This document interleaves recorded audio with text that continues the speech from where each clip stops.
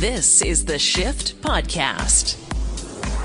The Shift Daily Podcast is available when the shift is complete every single morning. Today on the Shift Daily Podcast, are you okay with 7-Eleven selling tacos? How about tacos in a drive-thru? 7-Eleven drive-thrus. You can get your Slurpee. We'll get more coming up in Are You Okay? What about swarms of spiders in Australia? Nobody wants to hear that, but it's in the podcast. Sean Go joins us on the shift. He's a sneaker YouTuber to help us understand the thousands of Canadians that are spending insane amounts of money on sneakers. It's a new commodity-ish thing. We dig into sneaker culture, the passion behind the shoes, and more. Plus, in case you missed it, here on The Shift. Are you okay with gas station tacos? Oh, well, if we learned anything about gas station sushi or most gas station food, is that you can either end up with botulism or just a uncalled for psychedelic trip. I mean, a taco and a trip kind of sounds like a pretty sweet Saturday night. I'm not going to lie. It does when you do it on purpose, but not when you're not expecting it.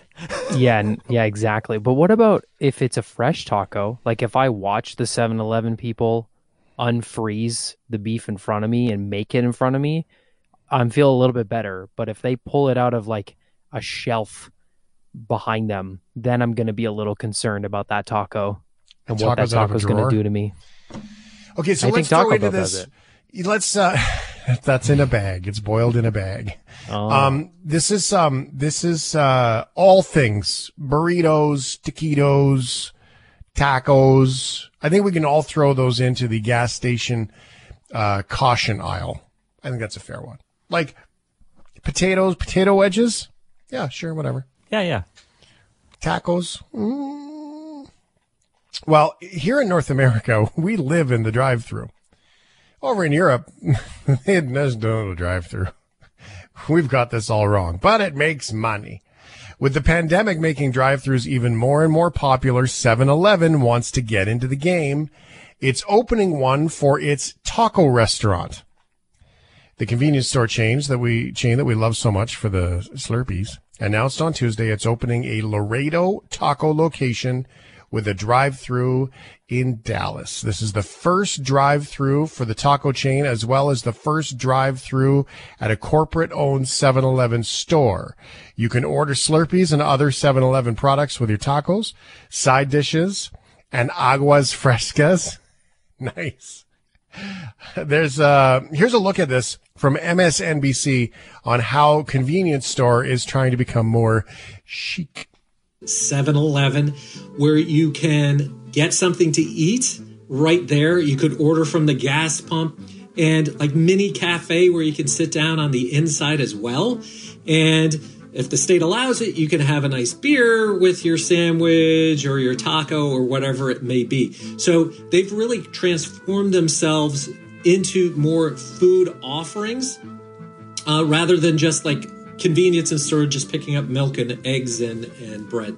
In September 2014, 7-Eleven partnered with celebrity fitness expert Tony Horton, creator of Beachbody P90X, to develop a line of healthy sandwiches, salads, wraps, and cold-pressed juices. And in March 2019, the company opened its first Evolution store concept in Dallas, Texas. The new format features made-to-order smoothies, baked in-store croissants, and an alcove dedicated to wine and craft beers.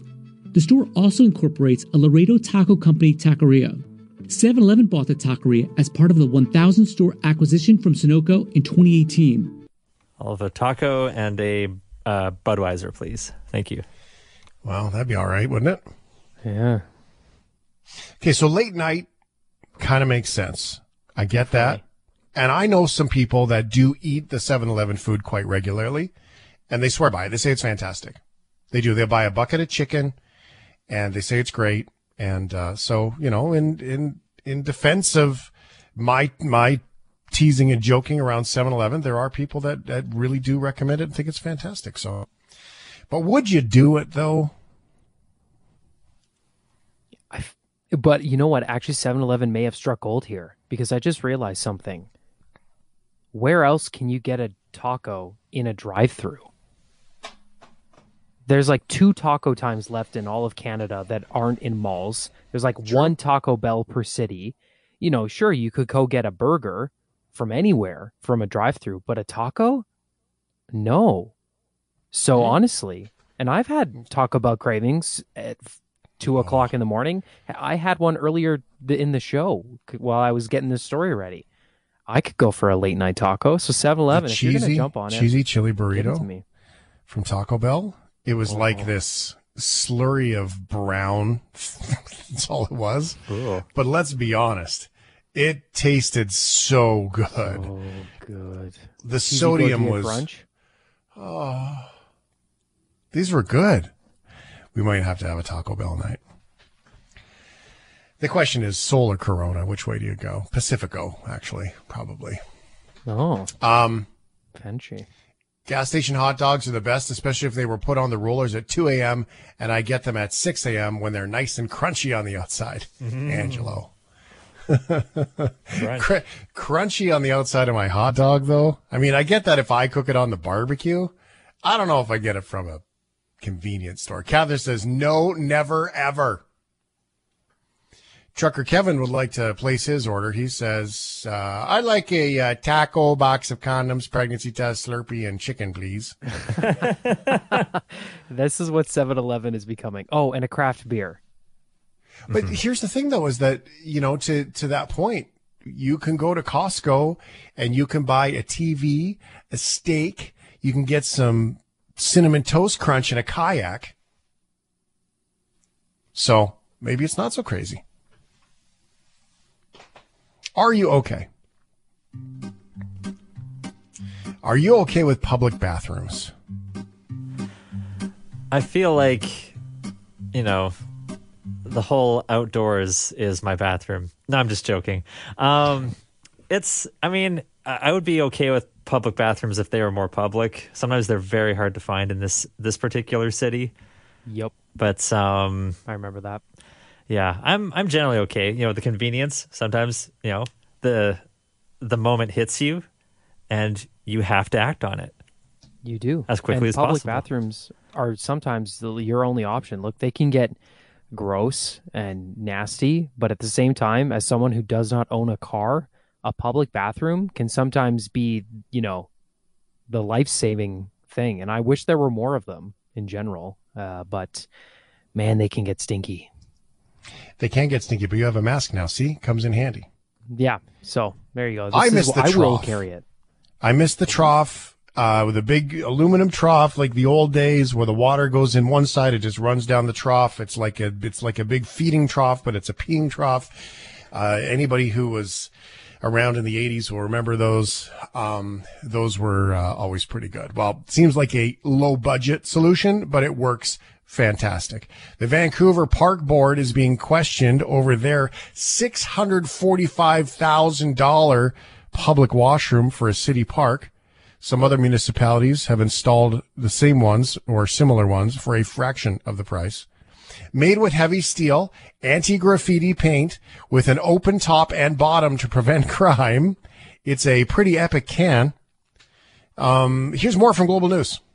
The Portland Loo will be popping up in Vancouver's Coopers Park. The total price tag, $645,000. No, definitely no. It's too much. That's a drop in the bucket for the budget in Vancouver. The sticker price for the toilet is high, but as I mentioned earlier, it's like the tank of toilets. It's virtually indestructible, right? And unfortunately, we spend a lot of money in our toilets, in the toilet system, just repairing damage. The structure costs up to $185,000. Other fees include consultation, soil assessment, sewer, water, and electrical connections, site preparation, and installation. The $645,000 is a cost estimate. The actual amount will depend on design and implementation. There's likely sewer systems that have to be put in place because it's an unserviced part of the city, right? So we got to get all those services, power, water, likely a sewer connection. Esquimalt residents a little surprised at the price difference. Well, the cushioning must be really good, frankly. I just don't understand, the cost. The cushioning must be pretty good. I would like to give that guy a medal. That's fantastic. It's a good streeter. Yeah, I like that one. That seems like a lot of money, but I don't remember, Ryan, you remember the story from Calgary put one down on the Red Mile on 17th Avenue, and it was one of those self-washing, super high-tech, fancy-pantsy ones. Oh, yeah. And that was in that price range, too. It was a lot of money. I think we used to call it the $1 million bathroom, right? Yeah, well, it's also like, just to put it into perspective, this bathroom is I'm pretty sure it's just 2 toilets. Mm-hmm. Looking at it. Well, the one in Calgary was 1 toilet. Yeah, but mind you, I mean, if it's self-clean, if it can take care of itself and you're paying that much money for it, that's one thing. But if you're going to put a slab of indestructible metal in the middle of a park and leave it, and that's going to cost you $600,000, that's a different story. But if it's got robots that can do all the work for you, hey, $1 million toilet. I'll take it. Yeah. Well, and anti-graffiti paint, I get that stuff, but that's not $600,000. I don't know. It seems like an awful lot of money. But another Portland Loo kiosk installed in Nelson cost the city $140,000, though. City of Vancouver is being criticized in the past for lack of public facilities, especially for the city's more vulnerable citizens. The City of Vancouver operates 11 automated public toilets with 2 comfort stations underground. Why is there air quotes on that? That's suspicious. Along with 3 temporary washroom trailers open during the pandemic. 6 of them are open 24 hours a day. Those bathroom trailers, those are pretty nice too. They have like an RV toilet. Not very durable though. If someone goes in there and they're a little reckless and starts kicking and whatever, they would get wrecked pretty quick. But they can be pretty nice in a bit of a bind. Not like the trailers of old, if you will, or the Biffies. Nobody liked the Biffies. 877-399-9898. Your calls, your text messages. Here on the shift, doing mobile security work. There are a lot of parking lots. They are my public washroom. Public bathrooms within Vancouver are gross. Another text says. Can't wait for 7-Eleven to start selling sushi. If 7-Eleven starts selling sushi, there better be more public bathrooms. I think we can tie those two together. Oh, yeah. Right? Are you okay? Oh, no. I don't want to do this. You don't have to, but it's there. Are you? Well, you do it then. I don't want to do it. You want me to do it? Okay. Yeah, all right, guys. Creepy. Here we go. Here we go. Are you okay with spiders? Yeah. That's a spider on my microphone. Big one. Just a little Well, creepy. are you? Yeah. I mean, anybody seen Arachnophobia? I love that movie. I love that movie. Shane, you need a movie to watch for the weekend? La la la la la la la. No, he does not like the scary movies. No, he does not. I don't like the scary movies. I'm okay. I'm okay with how frightened people do get of spiders, and like it'll make their voice just shoot right up, into their highest octave. And it can be, because in size relation, a human to a spider, like that's like a Godzilla and a building, but it's like Godzilla climbed the building. Yeah, it's like Godzilla being frightened of a building. Yeah, but then he climbed the building. That's the problem. I don't like when the spiders climb on me. That's true. They are, right? They can be icky. Look, spiders are. I think spiders are incredible creatures. The way they benefit the earth, the stuff they can do, and the way they adapt is incredible. Keep them away from me. I don't want to look at them. I don't want to see them. Just let them do their stuff in the silence. I'm okay with it. But no spiders. Don't like them. All right. Would you like me to tell you more about why we're talking about spiders? Yeah, you keep going. I don't want to do this one. I quit. So this will loop back to it, but here is a refresher on the catastrophic flooding happening right now in Australia. This is from Al Jazeera. In New South Wales' capital, Sydney, the largest dam has overflowed, flooding neighbourhoods in the city's western suburbs. Further north, on what was meant to be their wedding day, a couple lost their home as it floated down Manning River after bursting its banks. Emergency services have responded to thousands of calls from people who've been left stranded. Many more have been forced from their homes. And there are warnings of more flash floods in the coming days. with water levels not expected to subside until Thursday. Our first and foremost priority is to save lives, save as many properties as possible, but also to give people enough warning of what's occurring. And I appreciate in parts of the mid and north coast regions which are experiencing the 1 in 100 year event, there's been sustained damage to infrastructure, there's been sustained damage to how people communicate and move around. And I just want to say to everybody in New South Wales who's experiencing that fear and that anxiety that our thoughts are with you and we'll get assistance to you as soon as we can. I would like to quote, just wait 1 sec, sorry, buddy. I would like to quote Doug's text message with the "Are you okay with spiders?" Doug's entire text message says, "No." No. End of message. Thank you, Doug. Yeah, which is fair. I look, Doug, I'm with you there. But so this is going to you're really not going to be okay with this, because what does that have to do with spiders? Well, Australia is known for spiders. They have a lot of spiders and big ones. Well, they're smart creatures and they adapt. The water levels are so high that hundreds of thousands of spiders and snakes have fled to higher ground. TikTok user Sheena Varley uploaded a video showing spiders swarming a fence on a bridge. Quote, "They will climb up your legs to get to shelter as well." Melanie Williams from the town of Maxville, she said so many spiders in the floodwater, along with a video of hundreds of them crawling over a garage door. You can also see them gliding on top of the water, and the snakes are in the trees. So here's the lesson. Don't go to Australia. just don't do it. That's the only reason why I won't go there, is because they've got things that will kill you, like everywhere, at least in Canada. Our things that will kill us are as big as us and they growl, right? You can see them coming. These things, they'll climb in your ear and like stab your brain. Ugh. Oh, okay. Listen, I would like to apologize right now for all of the shift heads that are trying to go to sleep. Right? And like you're sitting there and trust me, that little tickle on your foot you just felt. No, it's okay. It was an itch. It's not a bug. I hope. If it's a bug, I'm sorry. But see, this is what you've created for people. Not Hey, kind. I didn't say it. I just present the facts. Right. Hey, we live in Canada. We're in Canada. There's not a lot of spiders here. There are some, but they're mostly pretty chill and they mind their own business. So don't worry. All right. Just don't go to Australia. Right. Oh, it gives me the shivers. I hate that. Are you okay? Moving on. Yeah. Are you okay with Florida? Like the band or the state? I like the state because there's so much like just crazy stuff that happens there every single second of every single day. Yeah. It's very true. But in all fairness, if we're going to talk, about the crazy things that happen there, I mean, they do bring it upon themselves and they don't seem to have much of anything filter for anything COVID, but at the same time, they also have this guy. So this is good too.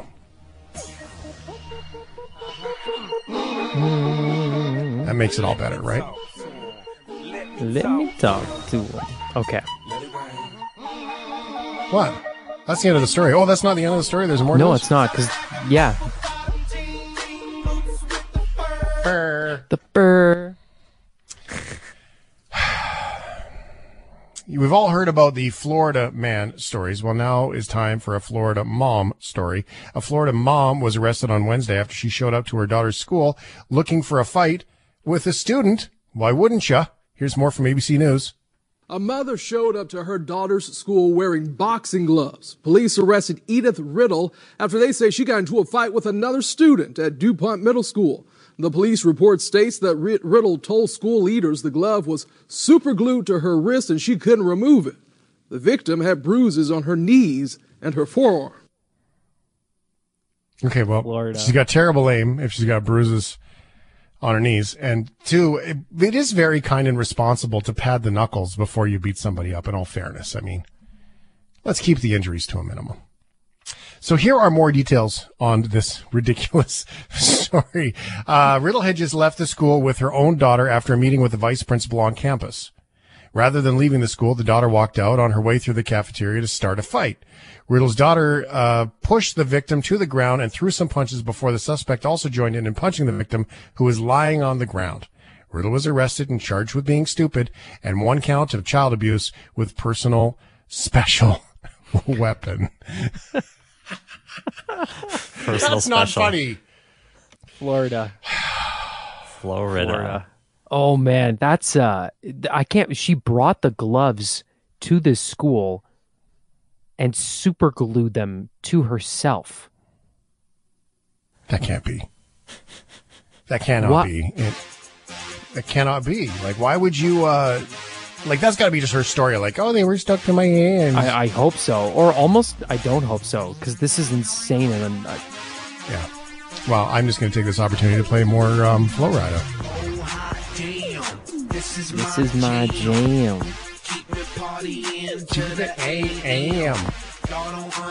Gotta wait for the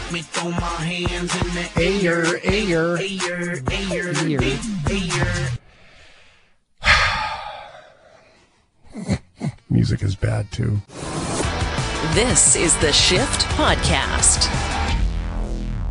More than once in this show, I've told Ryan that he's crazy in his love affair for sneakers. So what Ryan is doing is what everybody else does in normal life. They seek evidence to make themselves feel better. That's life. That's psychology right there. That's all of our lives, by the way. That's the brain science. The end. $180. Get off my couch. The reality is that there's sometimes we have love affairs that we can't explain. That's how I would like to describe this. And sometimes a new market opens up in a place that we would never have expected. The thing that I admire the most about shoes is the capitalist nature of it all. Ryan just loves the shoes. And Ryan wanted to bring on a member of his shoe community, if you will. So welcoming Sean Go to the Shift. Ryan O'Donnell is here as well. And I want to paint a picture for you of what I see when I look at Sean in our video call. Is I see a handsome young man with a hat on backwards and a giant wall of sneakers, sneaker boxes behind him. Sean, how are you? I'm good. Thank you so much for having me. It's great to have you here. I know you and Ryan, you guys could be long lost soulmates. You could be brothers from another mother. Who knows which way this goes, but I know that you both have a love affair for sneakers, and Ryan truly just enjoys it too. So will you tell us how you fell in love with sneakers and how it's a big thing in your life? Yeah. So for me, it started with basketball primarily. So I grew up throughout the 90s watching Michael Jordan in the tail end of his career. And he's my favorite player of all time. And obviously I didn't have the skill set of Michael Jordan, but to be one step closer to him, I wanted to wear what he was wearing, which in most cases were the Air Jordans. So starting from childhood, I've always had that love for Jordan specifically. And it wasn't until I started working in late high school, early university that I got the money to be able to afford to buy my shoes. And that really kickstarted my whole, I guess you can call it, addiction for sneakers. And well, it's funny that you say that, because my first question was, who is the pusher who gave you this first taste of this crack? I was 12 years old, and my aunt's boyfriend gave me his pair of original Air Jordan 12s, which I wore for a basketball tournament. And ever since. Yep. That's it. Yep. That's how it started. All right, Ryan. Well, here you are. You've got your friend. You've got all the sneakers in the world. Have at her. Help us understand why this is. I get the marketplace of it, the access to market. I don't get the value. But help us understand what's going on. I think one of the really cool things about your story, Sean, is that your first connection where you got that taste of crack was getting the Jordan 12s, and the key word was wearing them. You put them on in a tournament and you played in them.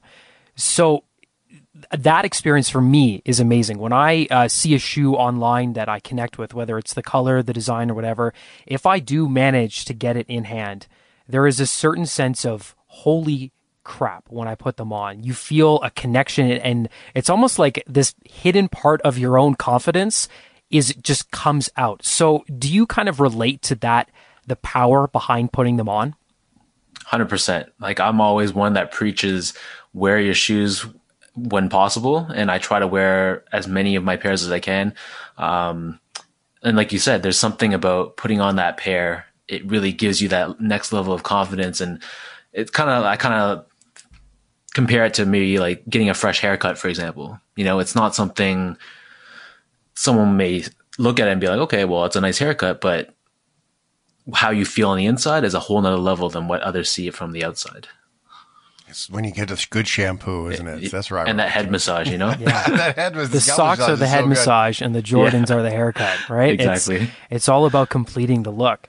So now one of the interesting things, for those who don't know the sneaker market, YouTube is a very interesting place for content for sneakerheads. It's a place for the culture to grow, whether it's reviewing shoes or seeing shoes in hand. And that's what Sean does. Sean's YouTube channel, you get the shoes in hand, you review them, put them on, say, this will fit this, the colors of this, and review. One of the things I find interesting is that market is very, very strong in the US, but you're really, in terms of Canada, one of the only big people in the market. I know your channel is approaching 100,000 subscribers. So in your experience, would you say that the culture and the way people follow it is a bit different in Canada compared to the States? I wouldn't say it's necessarily different per se, but I feel like there's definitely a lag in terms of the sneaker community here in Canada versus down south. So if you're talking about what I do specifically on YouTube, which again is more professional sneaker reviews, if you want to call it that, and less on the vlog style sort of thing. So when I was years back, when I was continuing getting into shoes and buying more pairs here and there, a lot of the questions I was asking would be, how's the quality of the materials? How do they fit? Things like that. And I found that there weren't a lot of options in terms of Canadian content creators that could answer those questions. So I'm personally a photographer first before a YouTuber, and that's how I've always been, and that's how I feel more comfortable. But I figured there's this gap in the community here in Canada, so why not just take a stab at it and see where it goes? And the reception has been pretty positive, and here I am today. Do you find that you're actually right now building your own little community for Canadians? I think in a way, yes. I'm not your typical YouTuber in the sense that I don't really create merch and I don't have like a Patreon or anything like that. Like, I'm just a guy that has a strong passion for shoes like yourself. And I just decided to make videos about the shoes and share my thoughts. But at the same time, there's definitely been people that have been following my content since I started years back, and they're always voicing their support, and a lot of friendships I've made over the years through these platforms. So in a sense, yeah, I guess you can say that. So let's put ourselves in the people who think we are crazy, who for loving what we do and wearing these shoes. How would you explain to someone why you are wearing the shoe, or why you have 400 pairs? I don't know how many pairs do you have? That's one question, if you have an estimate. I stopped counting after 300, so I don't know. Okay, so there you go. I don't know. I don't Shane, want to know. you can't rag me anymore. I only have like 35. But Sean makes money at it. Oh, that's true. Yeah. That's like saying to a guy who owns a car dealership, how many cars do you have, when you spent your money on 5 and he's got 100? Yeah. That's not fair. Anyway, it's a lot of shoes. It's a lot of shoes. But yeah, so how would you kind of explain the method behind our madness to someone? That's a really good question. And it's something I've been asking myself for years when I look at my closet and see it overflowing with shoes. But ultimately, I think it just comes to passion and just genuine love. Sneakers can be seen as anything from like a fashion accessory to way of expressing your individualism or a form of art. So there's so many different ways you can look at sneakers. And I think all of those different ways are very valid, and I see them in those different ways as well, right? So for example, the shoes that I buy and the shoes I wear is a reflection of my personal style. It's also a way for me to show appreciation for the art and the design and the technology. So there's so many different ways you can look at it. What about the value, Sean? Is that the value of the shoes seems to be grossly inflated by the trend of the demand, And there are a few shoe lines that have really limited production. It seems to me that we're starting to see some of these reproductions and re-releases, much like we're seeing in music, much like we're seeing in movies and comic book movies being made and remade and made and remade. But then we've got this inflated value. Do you ever worry about some of these young folks that are out there spending tons of money on shoes, grossly inflated prices, or do you really truly believe that that value of the shoe is going to stick around? I've been telling myself that this has been a bubble for the past how many years, but it seems like with each passing year, there's just more and more people getting into sneakers, and the community has just been growing with each year. So ultimately, with these obscene prices, it comes down to how much the buyers are willing to pay. And I'm guilty of that as well. Like, I don't appreciate the whole resale aspect of shoes. And ideally, I wish it wasn't even a thing. I wish shoes could just sit on the shelves, and the ones we want, we could just go in and walk in the store and buy them. But it's kind of the reality now.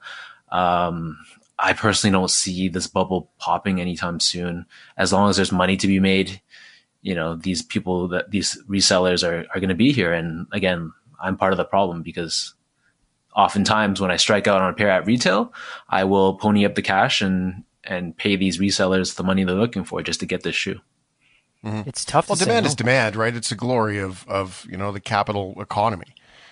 So, I mean, if there's demand for something, that's great. I just worry that some people, get sucked in the hype, but I also worry about people who pay $3,000 for PlayStation 5 before Christmas, right? Kind of the same thing that's there. Is there a particular pair of shoes that you put on? Like, tell me that secretly, like you have a pair of Crocs or something that are secretly your favorite that you don't tell anybody, but those are the actual shoes you wear all the time.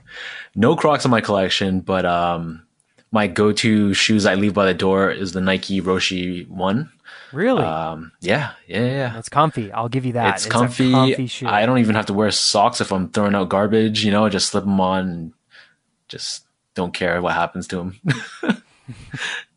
Everybody needs a pair like that, though. You need to have a pair that you throw them on, and if there's a new scuff on them, fine, add it to the story. Because a lot of people like to tell a story with how much they wear their shoes.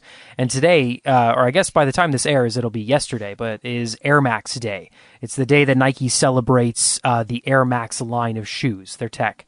And the shoe I consider the one that got me into all of this are my Air Max 97 South Beaches. I saw those shoes on the shelf, I put them on, and I went, wait a minute, I can do something with this. And I see so many scuffs on them, from wearing them to bars, clubs, walking outside, running, snow, whatever. And it's almost like a mark of excellence. You see it and you feel good about it. And even I got a pair of valuable shoes. I got really lucky and got a pair of Off-White Dunks not that long ago. And I wore them and I saw dirt on them. These shoes are worth over $1,000 and I didn't care. I felt good. I was like, cool. I can just wipe it off, whatever. They're my shoes. Do you ever hesitate, though, if you put on a really expensive pair, see a scuff or something, or does it not really bother you as much? I think for me, the shoe has to go past a certain point where I stop caring. But because I own so many shoes and I try to rotate them, it's hard for me to get to the point where a shoe is completely beat down, So for me, like I'll try to rotate every week, and then before I put them back in the box, I'll make sure they're clean and free of scuffs. But then there's certain shoes I have in my collection where they're the designated, like you said, like I don't care how many scuffs there are on them, and I'll wear them in the snow and the mud or whatever. And those are the ones that have the most character, like you said, and I agree. Now, speaking of character, what happens when you get older and you're wearing cargo shorts and some, crispy boy New Balance white shoes, and you have 5 pairs of shoes, and 1 pair of shoes is brand new white for special occasions, but the favorite shoes are white ones that are stained green from mowing the lawn, and that's all you move into? What are you going to do at that point in your life, Sean, when that's all you own for sneakers, and then you've got all these other ones, and you're like, now what am I going to do? I love my crispy boys. I'm going to challenge you on that and say, no matter how old I get, I'm still going to have at least 25 pairs. All right. Okay, so Ryan, you schedule this in 10 years. We're going to do a yearly check, a decade check. Because if I ever see a picture of you in cargo shorts and New Balance white sneakers online, man, I'm coming for you. New Balance is coming back, though. The dad shoe is in trend right now. People are crazy. Everything dad's in trend, buddy, all the time. I know, but it's a good fit. It's relaxed, and you can just not really care that much and still look good. It's great. The dad bod is in trend right now. Relaxed fit is underrated. It's true. Oh, man. It's Comfy, true. People love it. So, where do you think this goes, Sean? How far? How expensive? Again, that goes back to that whole idea of this bubble, because even a couple of years ago, shoes that were maybe $500-600 then, now they're fetching like 2,000 plus, and it doesn't seem like there's any chance that it's going to be slowing down. So I don't know. It's a really tough question. If I could, in an ideal world, prices would go down and things would become a bit more normal and closer to how they were around 10 years ago. But I just can't see it happening, to be honest. Wow. With social media the way it is, right? That's exactly. The thing is you see somebody with a picture of Jordans and then the other person shares it and they're like, oh, those are cool. And then you find out that a rapper like Travis Scott or Kanye or whoever's wearing them, and then bam, the shoe went from being worth $300 to over $1,000. And that's the volatility there. Is it difficult for you to kind of keep up the content while having to deal with that volatility? Yes and no. I mean, obviously I can't obtain every single thing that I want, and it just comes down to being, balancing between what I actually like and what I would like to add to my collection versus what I think my audience would like me to, review. So, it's still kind of a gray line in that sense. But I do want to say that I think the brands, these big brands, can really dictate how the future of the community will be. Because if you think about it, it's this artificial sense of these shoes being limited that drives the community crazy. And they'll release something super limited, like a Travis Scott collaboration, for example. A lot of people strike out, and then they'll release something similar, but it's a lot more obtainable, and everyone will flock to that and buy those up. So it's kind of that repetitive nature that brands like Nike and Jordan mostly are to blame, I'd say. Sean, where can we go for everyone to see your photos? Because you said photos is truly your love affair here, as well as sneakers. So can you give us a couple of socials for everyone who doesn't believe that you're a real person, not like Snuffleupagus that we've just created to support Ryan's sneaker habit? Yeah, you can check out my photos on Instagram. So my username is @SGO8. And I'm also on Twitter @Sean.go, spelt out. And then my YouTube for my reviews is youtube.com/SeanGo. Thank you very much, sir, for being here with us. And I will make sure that Ryan doesn't stalk you, because I know that he's a big fan of your stuff. Ryan's always welcome. Don't worry. We're family now. Yep. Hell yeah.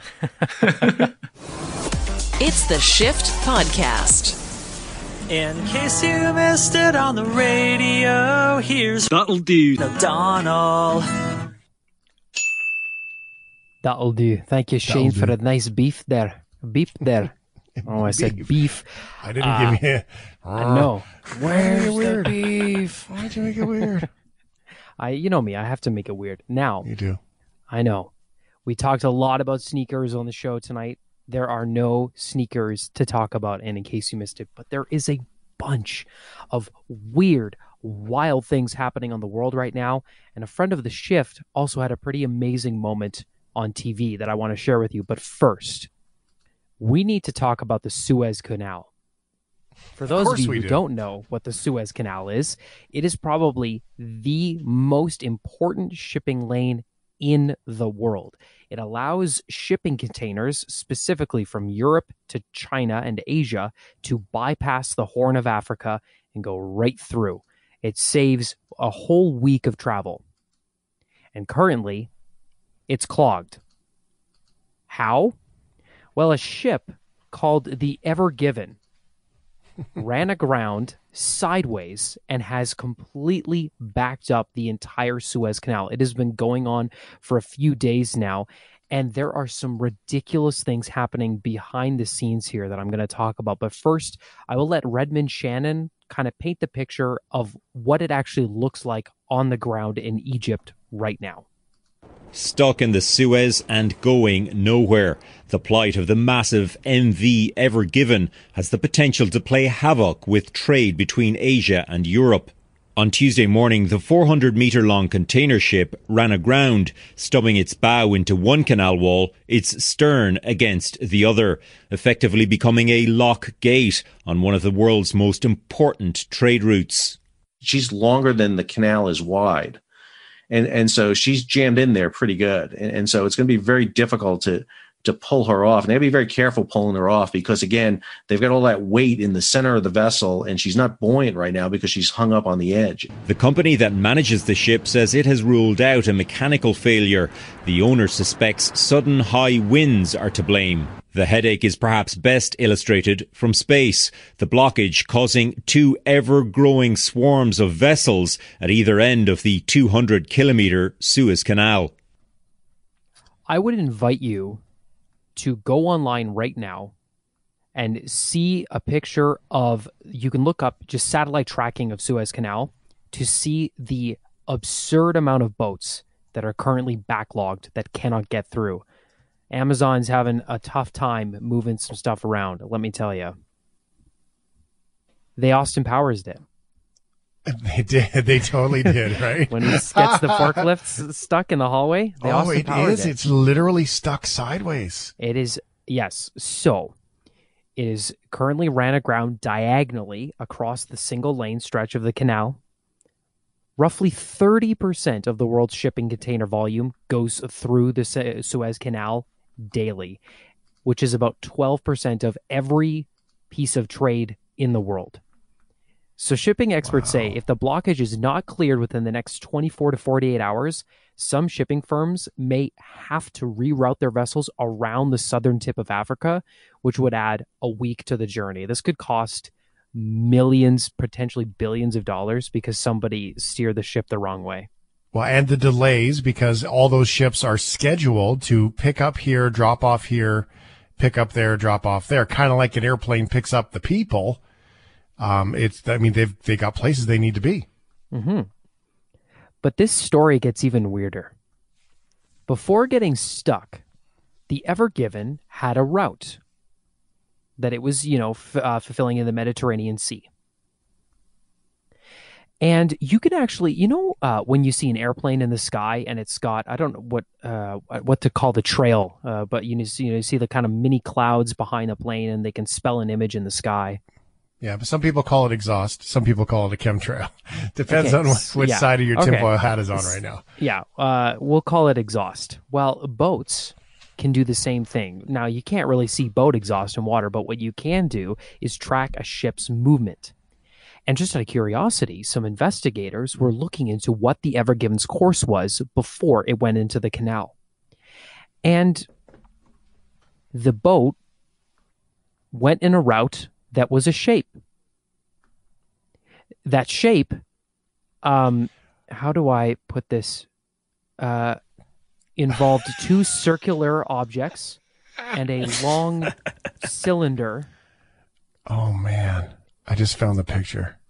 It looks like a penis. Okay, that's what it looks like. Oh my! Well, now, it does include his friends, and then like the lower orbs.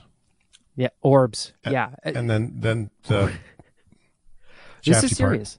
But this is real, people. This is what I Snoped this. Snope is an amazing website where you can fact check anything. And yes, this did happen. Now, what is unclear is if this was a joke. There is a chance that essentially the boat needed to kill some time, so they just went around in a pattern. The company said that they confirmed to Vice that the route was genuine, adding that there was no room for some kind of conspiracies or false data. Well, the data is not false. That's what it looked like. I just want a clear answer on that, because if millions upon millions of dollars are lost because a captain of a boat thought, hey, wouldn't this be funny? And then missed their route by a little bit or an hour and then got stuck in the Suez Canal. That might be the most Darwin moment in modern history. Okay, so GPS tracking follows the boat, creates a little map on the picture on the screen of where they've been. You can do that with airplanes, you can do it with boats. They drove their boat in a pattern that drew a penis and testicles in the ocean, then went into the canal and stubbed the front end and missed, and now they're wedged sideways in the canal. Oh, that's a bad day. Welcome to 2021, people. I say it seems like I say that every other week, but I'm okay with it. It keeps this bit entertaining, to say the least. So I will keep you posted on what is happening in the Suez Canal. Hopefully, tonight's show we'll be able to say, "Don't worry, the canal is clear," or maybe I will have an answer into this this phallic mystery. Now, another entertaining thing. Oh dear. Our friend Eric Bauza. Eric is the voice of Bugs Bunny and a bunch of Looney Tunes characters. We had him on the show a few months ago. Marvin the Martian. Well, you're going to be happy because guess what? We had him on the show, and it was such an amazing human being, a great story. So a Canadian who just loves these characters, and you can tell he is literally living his dream right now. And he was on a TV show. And he tweeted about it. So yes, let's get into our tweets. I totally didn't even tell Brendan how this works. So Brendan, you can play that first clip right now. It's the tweet of the day.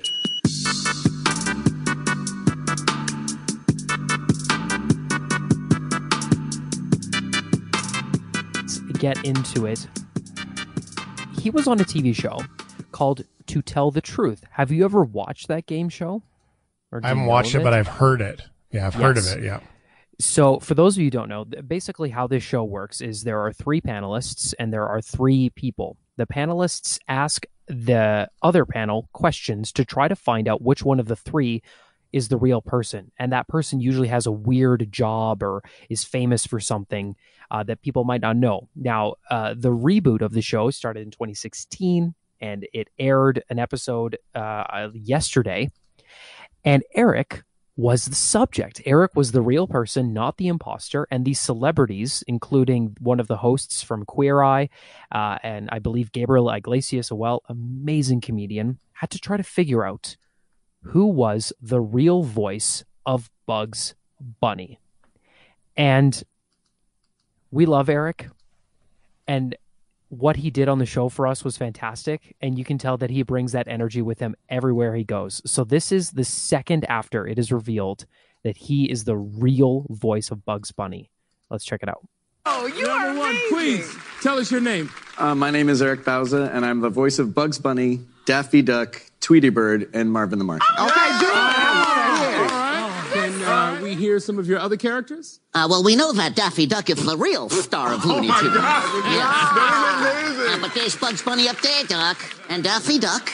And Tweety Bird, I taught Putty Tat, Mama. I did teach Putty Tat. Oh, my God. And Marvin the Martian, I do enjoy your show, Anthony, but it blocks my view of Venus. Give it up for the voice of Bugs Bunny and a whole lot of other characters. Yes. Congrats, Eric. That's wonderful. Love that guy. We love it. And we do hope to get him on the show when we have more information about Space Jam 2, which he is absolutely in. Love it. Love it. So, celebrities. I like when they do weird stuff, when they think outside the box, especially when you're kind of at the tail end of the twilight of your career. So you think, hey, I'll start a cooking show. Hey, I'll write a cookbook. I'll be on a random TV show. Well, there is a rock and roll legend that has done this. But sorry, every time I read this, it's so funny. This guy hasn't made albums in years. He still toured up until before the pandemic. And his songs are legendary. I love his music. Meatloaf is going to be hosting a new dating TV show. Dating. Yes, dating. Now, why Meatloaf? Well, Meatloaf is hosting a relationship show, and it is quite literally based on this. Oh, no.